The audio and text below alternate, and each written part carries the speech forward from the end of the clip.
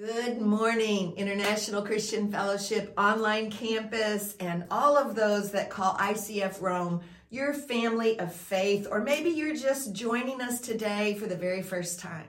My name is Pastor Jennifer Pasquale, and I want to say welcome to you. If you're new to the city of Rome, I want you to feel that you are a part of the family of faith here at ICF Rome. If you're looking and watching and joining the service online, I want to say thank you for participating. Thank you for investing in your own life, that your faith will grow, that you have opportunity to worship Jesus. So I invite you to lean into today's service. I want you to know that we pray over every service. I believe this year we are to be the living proof, the evidence that God is at work in each of us.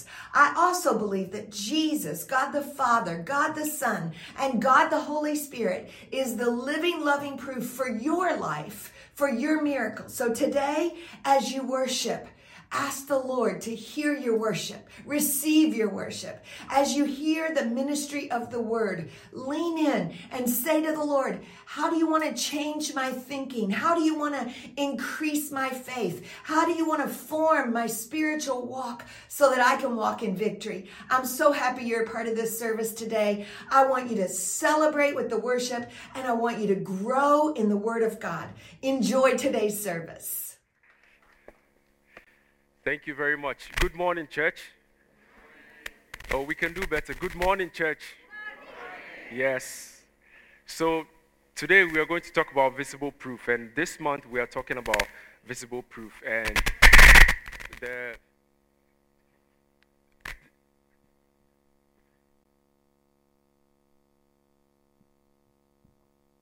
Okay, can you hear me now? Can you hear me? Yes, okay. You can hear me now. Okay. So this month we are talking about visible proof. And my subtitle for today is God Who Sees Me. And I'm just going to tell you something that happened in my life when I was about 13 or 14. So in Ghana, where I come from, we write an exam from junior high school to enter senior high school. So what I think the American system or the Italian system will refer to as grade 9, going to grade 10, I believe. And we have this exam we write. We all write the exam together. It's a national exam. And prior to writing that exam, what happens is that the teachers bring all of us together. They try to teach us certain things, certain topics that we need to know to be able to pass the exam. At the same time, because we are teenagers and we are young and we are about to enter life, they try to also teach us some life skills, right? And there was this fateful day where we were all brought together in one room. And one teacher was talking to us, advising us. And he went around the room. He would say Bose, and then say something about Bose. Natalie, say something about Natalie. And then when he called my name, I was expecting him to say nice things just like he did for others. Because I thought I was a good boy. I think the only social vice I had was playing basketball after school, and that was it. But I was a good student. I wasn't first in class, but I was around. I was around the first 6-10 people. And this man told me something I'll never forget, and I've never shared this publicly. I'm sure there are so many other people, there are so many class members of mine who don't even remember this story. So he called me and he said, he thinks I'm going to move on to secondary school and I'm going to become a bad boy. He said I was going to be involved in drugs, and he thought I was going to do all sorts of things, and my life wasn't going to amount to much. Basically, he said this in front of many people.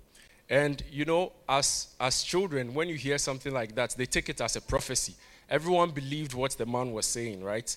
And this man planted a seed of doubt in my heart, and I felt invisible to God, because I felt like I go to church, I've done what I'm supposed to do, so why is this happening? But you see, there's a saying that we become what we behold. Amen. And after thinking about what this man said, it came down to to two questions to me that were closely linked to each other. And I asked myself, where have you come from and where are you going? So I thought about it and I said, I've been through many difficult challenges in my family, in finances and everything. But as at the time I was 13 or 14, I had come from somewhere and I was thinking of going somewhere. So I asked myself, where have you come from and where are you going? So today, when I have that same feeling of being invisible, I ask myself that question, where have I come from and where am I going? And that brings me to a story in Genesis chapter 16. But before I go into the Bible, I would like us to bow our heads in prayer. Father, Lord, I thank you for what you've done for us. I thank you for the people you've brought to us today. I thank you for the people watching online. Father, I pray that your word will come to them. Your word will pierce the hearts of people. And Father, we will be able to receive what you have for us today in Jesus' name. Amen.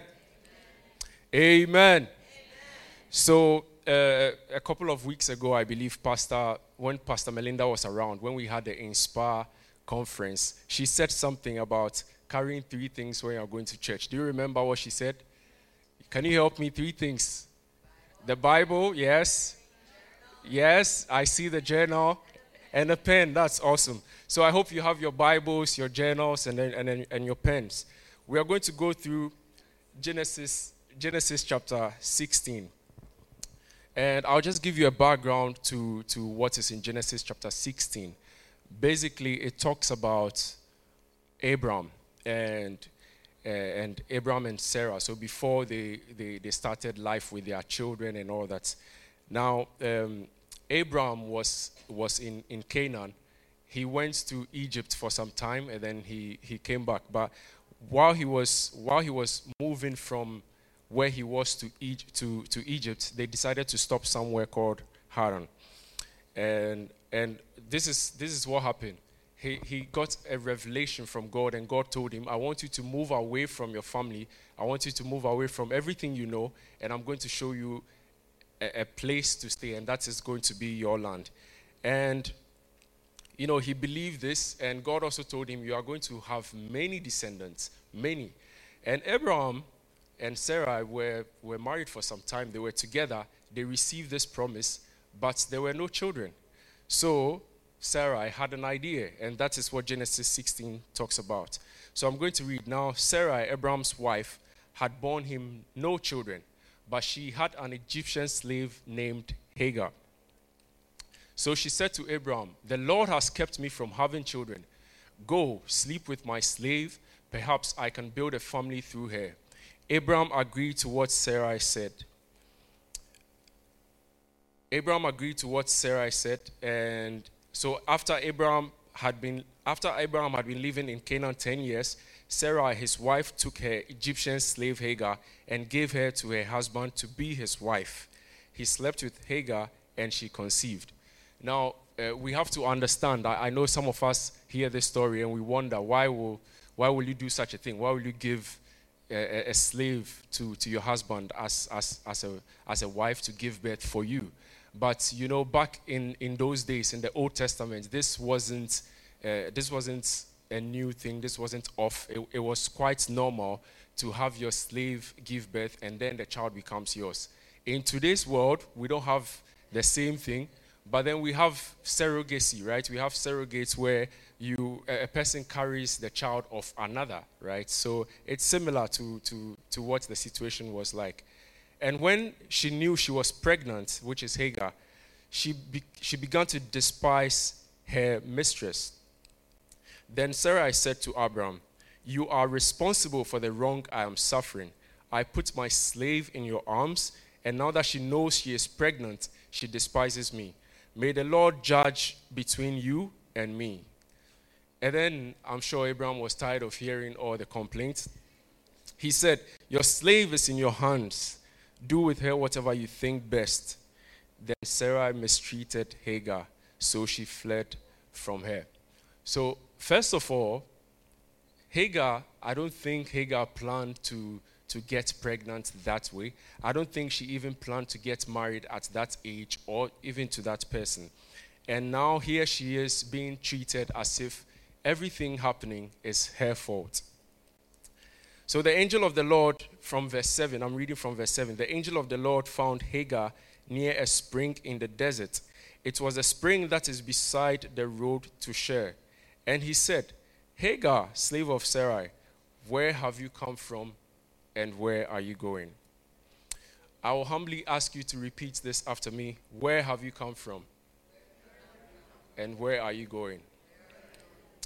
You see, Hagar left the place, and I'm sure, and I will assume that she was thinking of just going to die, really, in the desert, because there was no way she was going to survive by herself as a pregnant woman going all the way to Egypt. It just wasn't going to happen. So when the angel of the Lord asked Hagar that question, where have you come from and where are you going? This is what she said. I'm running away from my mistress Sarai, she answered. Then the angel of the Lord told her, keep running. I will protect you and make sure nothing happens to you. I will lead you far away from your master. Is that why did I say something wrong? No? That's not what your Bible says? Okay, let me try again. Then the angel of the Lord told her, behold, I will show you the way through the desert, and I will lead you to a special place. Still? No? Okay. But what did the Bible say? The Bible said, then the angel of the Lord told her, go back to your mistress and submit to her. What? Go back to your mistress, the same person who was mistreating Hagar. The angel of the Lord was saying, go back to your mistress. Now, we find ourselves in situations like that when God instructs us to do something that is not what we think the plan should be. But you see, God knows what he wants to do in your life. He knows how he wants to do it.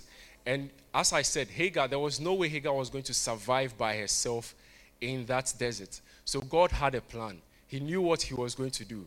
Hagar wanted to do things her own way, but God had a different plan. And God said, I want you to go back and watch me do what I'm going to do with you. Amen.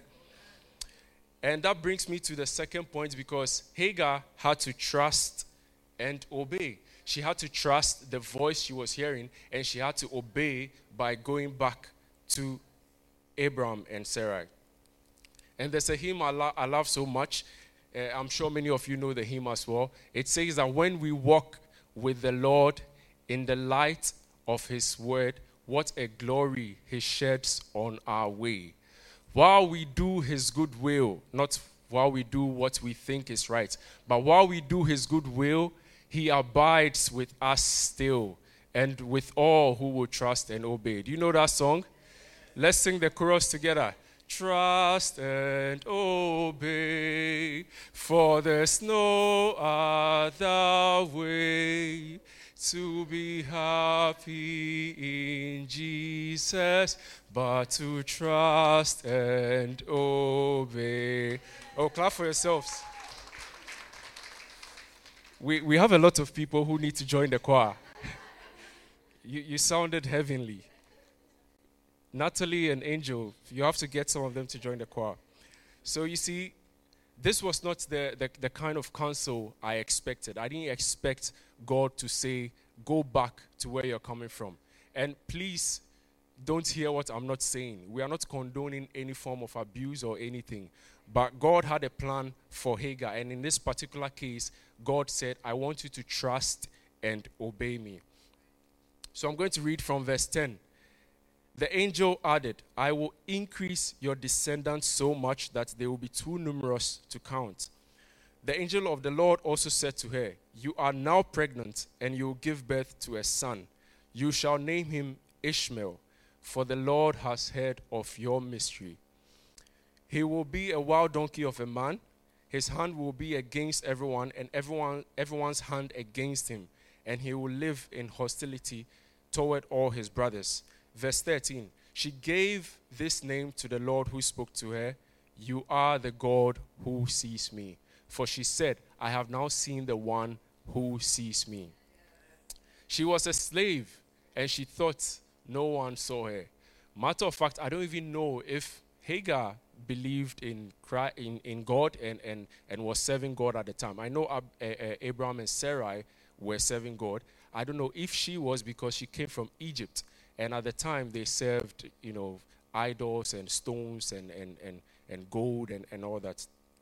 But she said, I now see the one who sees me. God sees you. God sees you and he hears you. That is why, I'm reading from verse 14, that is why the well was called Beer Lahai Roi. It is still there between Kadesh and Bered. So Hagar bore Abraham a son, and Abraham gave the name Ishmael to the son she had born. Abraham was 86 years old when Hagar bore him Ishmael. Now, some of you may have heard the term Jehovah El Roi, and this is where the term El Roi first was used in the Bible. That is where we get the term Jehovah El Roi, saying he is the God who sees. You see, I'm going to bring this service to a close with a different story. And you see a picture on your screen. I don't know if you know who this is. If you do know who this is, then I'm sure God is speaking to you the way he's speaking to me. But this is a young boy whose parents met when his mother was 17. And his father told his mother that he was a very rich man. He had a ranch in Texas. He had, many property and all that. So they got together, and after they got married, her mom was about 17, 18. After they got married, the mother realized it was all a lie. The man didn't have any ranch anywhere. He basically didn't have anything. And so he grew up in this environment where the father was just, I don't want to say a liar, but he loved to lie. And the father used to be abusive towards the mother and towards the children as well. And he grew up in this sort of environment where he felt like things were not going to work right for either him or his siblings. And so this made him question his worth so many times.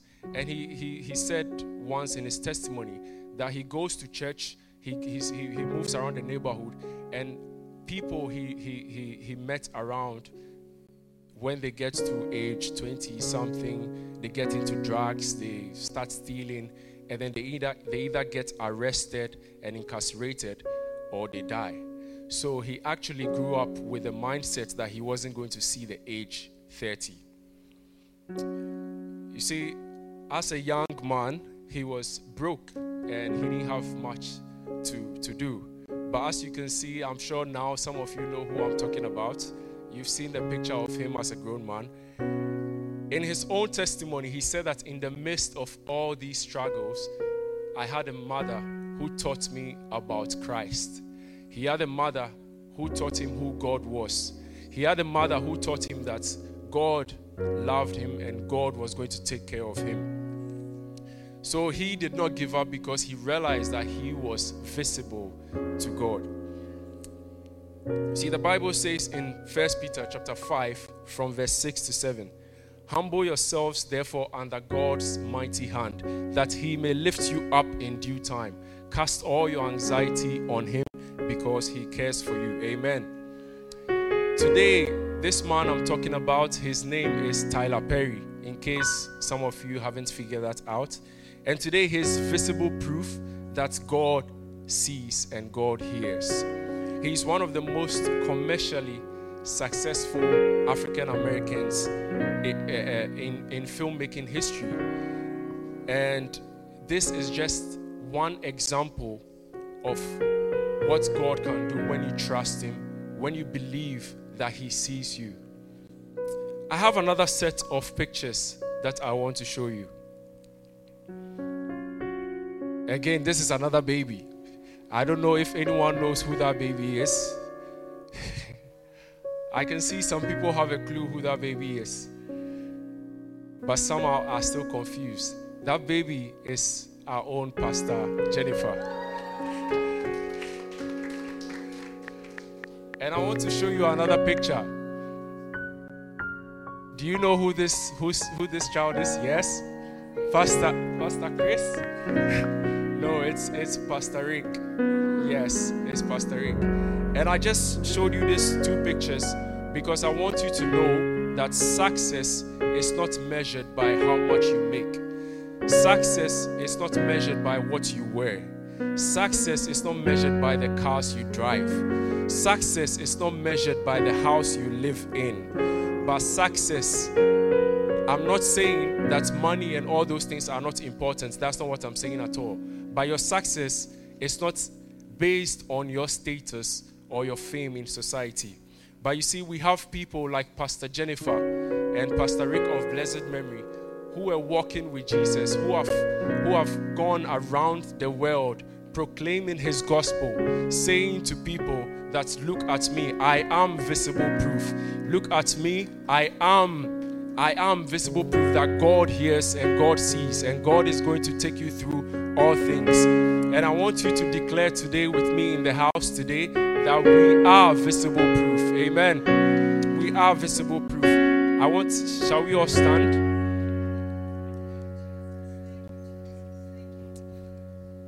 I just want all of us to repeat this 3 times, just so we can believe. It's not about me. It's not about Pastor Jennifer, but it's about you. It's about understanding that God sees your condition. God sees your situation. God sees your struggle. God knows what you are praying for. And so I want you to say, I am visible proof. I am visible proof. I am visible proof. Before the worship team closes with a worship song, I just want us to pray together. And I want all eyes closed in this house. My first prayer is for people who feel invisible as well. You know, just like the story I said in the beginning, at some point I was feeling invisible. I felt like God didn't see me. He probably didn't see what I had to go through. He probably didn't see how much I wanted to be on the right path. For someone to look at me at a young age to say I'm not going to amount to anything. Today, I don't know what you have heard. I don't know what has been bothering you for the past few years or for the past few months. But if you are here and you want to declare that you are visible in the sight of God, I want you just to open your arms today. I want you to open your arms, and we are going to pray together. We are going to pray that Jehovah El Roi is going to come down right now to let you know that he sees you. Jehovah El Roi will let you know that you are relevant. He will let you know that where you are right now is where he wanted you to be. And I want you to pray. I want you to pray with your own words. I want you to pray. Whatever is on your heart today, however you feel, I just want you to bring it before God. Let him know that you are expecting a touch today. Father, we pray for people in this room. Father, I pray for people who have opened their arms. Father, you are Jehovah El Roi. There's nothing that you do not see. Father, we may not understand your plan, but we believe that you see what is going on. And we know that at the right time, you are going to give us what we deserve. Father, Lord, we are going to trust you. It doesn't matter how long it takes. It doesn't matter what it takes. We are going to trust and obey you because you have done it for people and you will do it for us.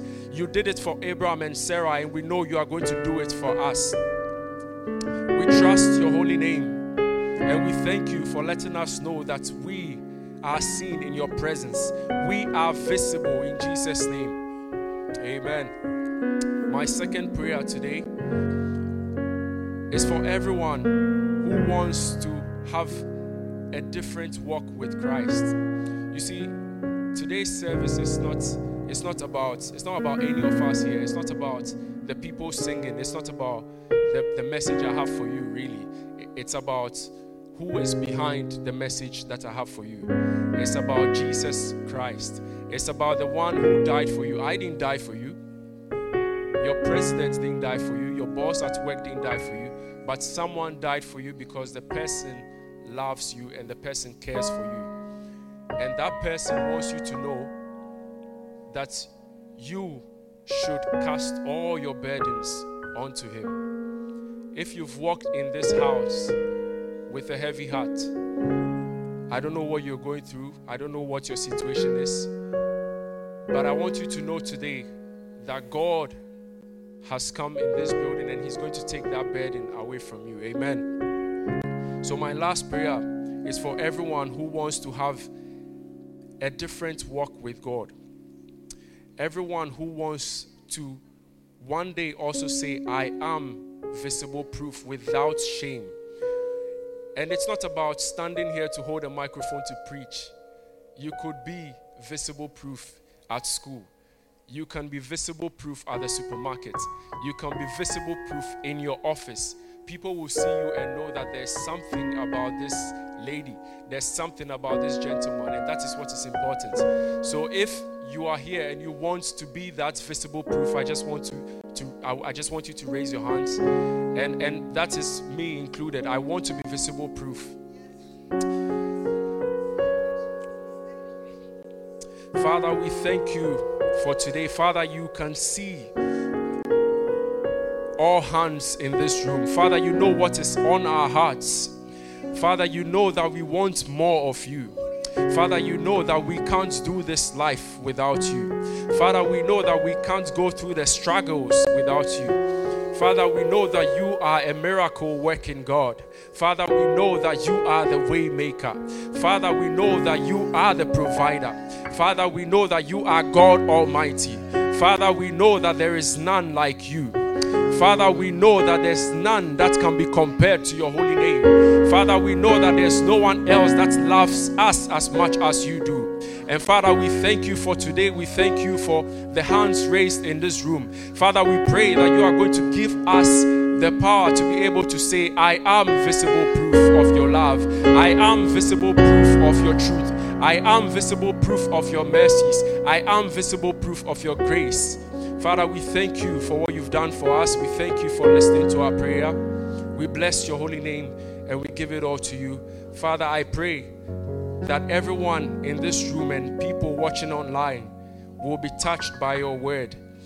They will have a new feeling that you are with them.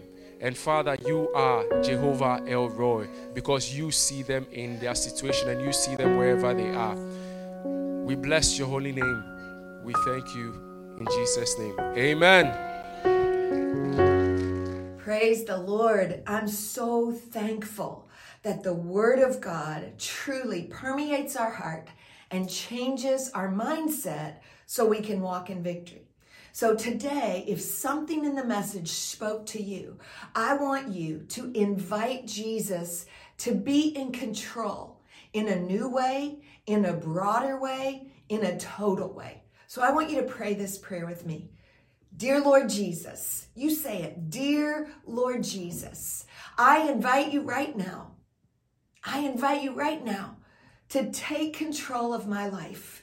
I thank you, God, that you are forgiving me of sin. You are helping me to walk in a new, right relationship with you. And Jesus, from this day forward, I give all of my heart to you, all of my steps to you. And I trust that with your help, Jesus, I can walk in victory. In Jesus' name, amen. Now, I also want to pray for your miracle in motion. I know that there are many people who watch online and you have walked through some difficult circumstances already this year. So, Father, right now, for that one who is saying, I need that prayer. I need to know that Jesus hears me, that God sees me, that he's working on my behalf. I pray, the Holy Spirit, that you will come into that place where they're watching right now. You will increase their faith. You will remind them that you are Jehovah Rapha, the healer. You are Jehovah Jireh, the one who provides. You are Jehovah Shalom, the peace of God in the midst of anxiety anxiety and turmoil. Father, meet every need of your son or daughter that's watching right now. Son or daughter of the Most High God, hear the Lord say to you, I am working. Your miracle is in motion. I'm going to turn your chaos into peace. I'm going to turn your storm into victory. The Lord is with you. The Lord is for you. And he wants to heal your body, mind, and spirit. I want your faith to grow in Jesus' name. If you were here, I'd put my hands on your forehead for your thinking and your shoulders for letting you know that you've got someone holding up your arms today. So Lord, I pray that today the one watching this service online would feel the presence of the Lord. They would know that they are not alone. You are not alone. God is with you. We are with you, and your victory is in motion. In Jesus' mighty name. Amen and amen. Now, I also want to say thank you. Thank you for the way that you partner together with your family of faith. I want you to write me. I want you to send me an email. Click on the link, write us on Facebook or the church website, icfrome.org, and know that today is the beginning of the best week you're going to have so far. I love you and I bless you in the name of Jesus.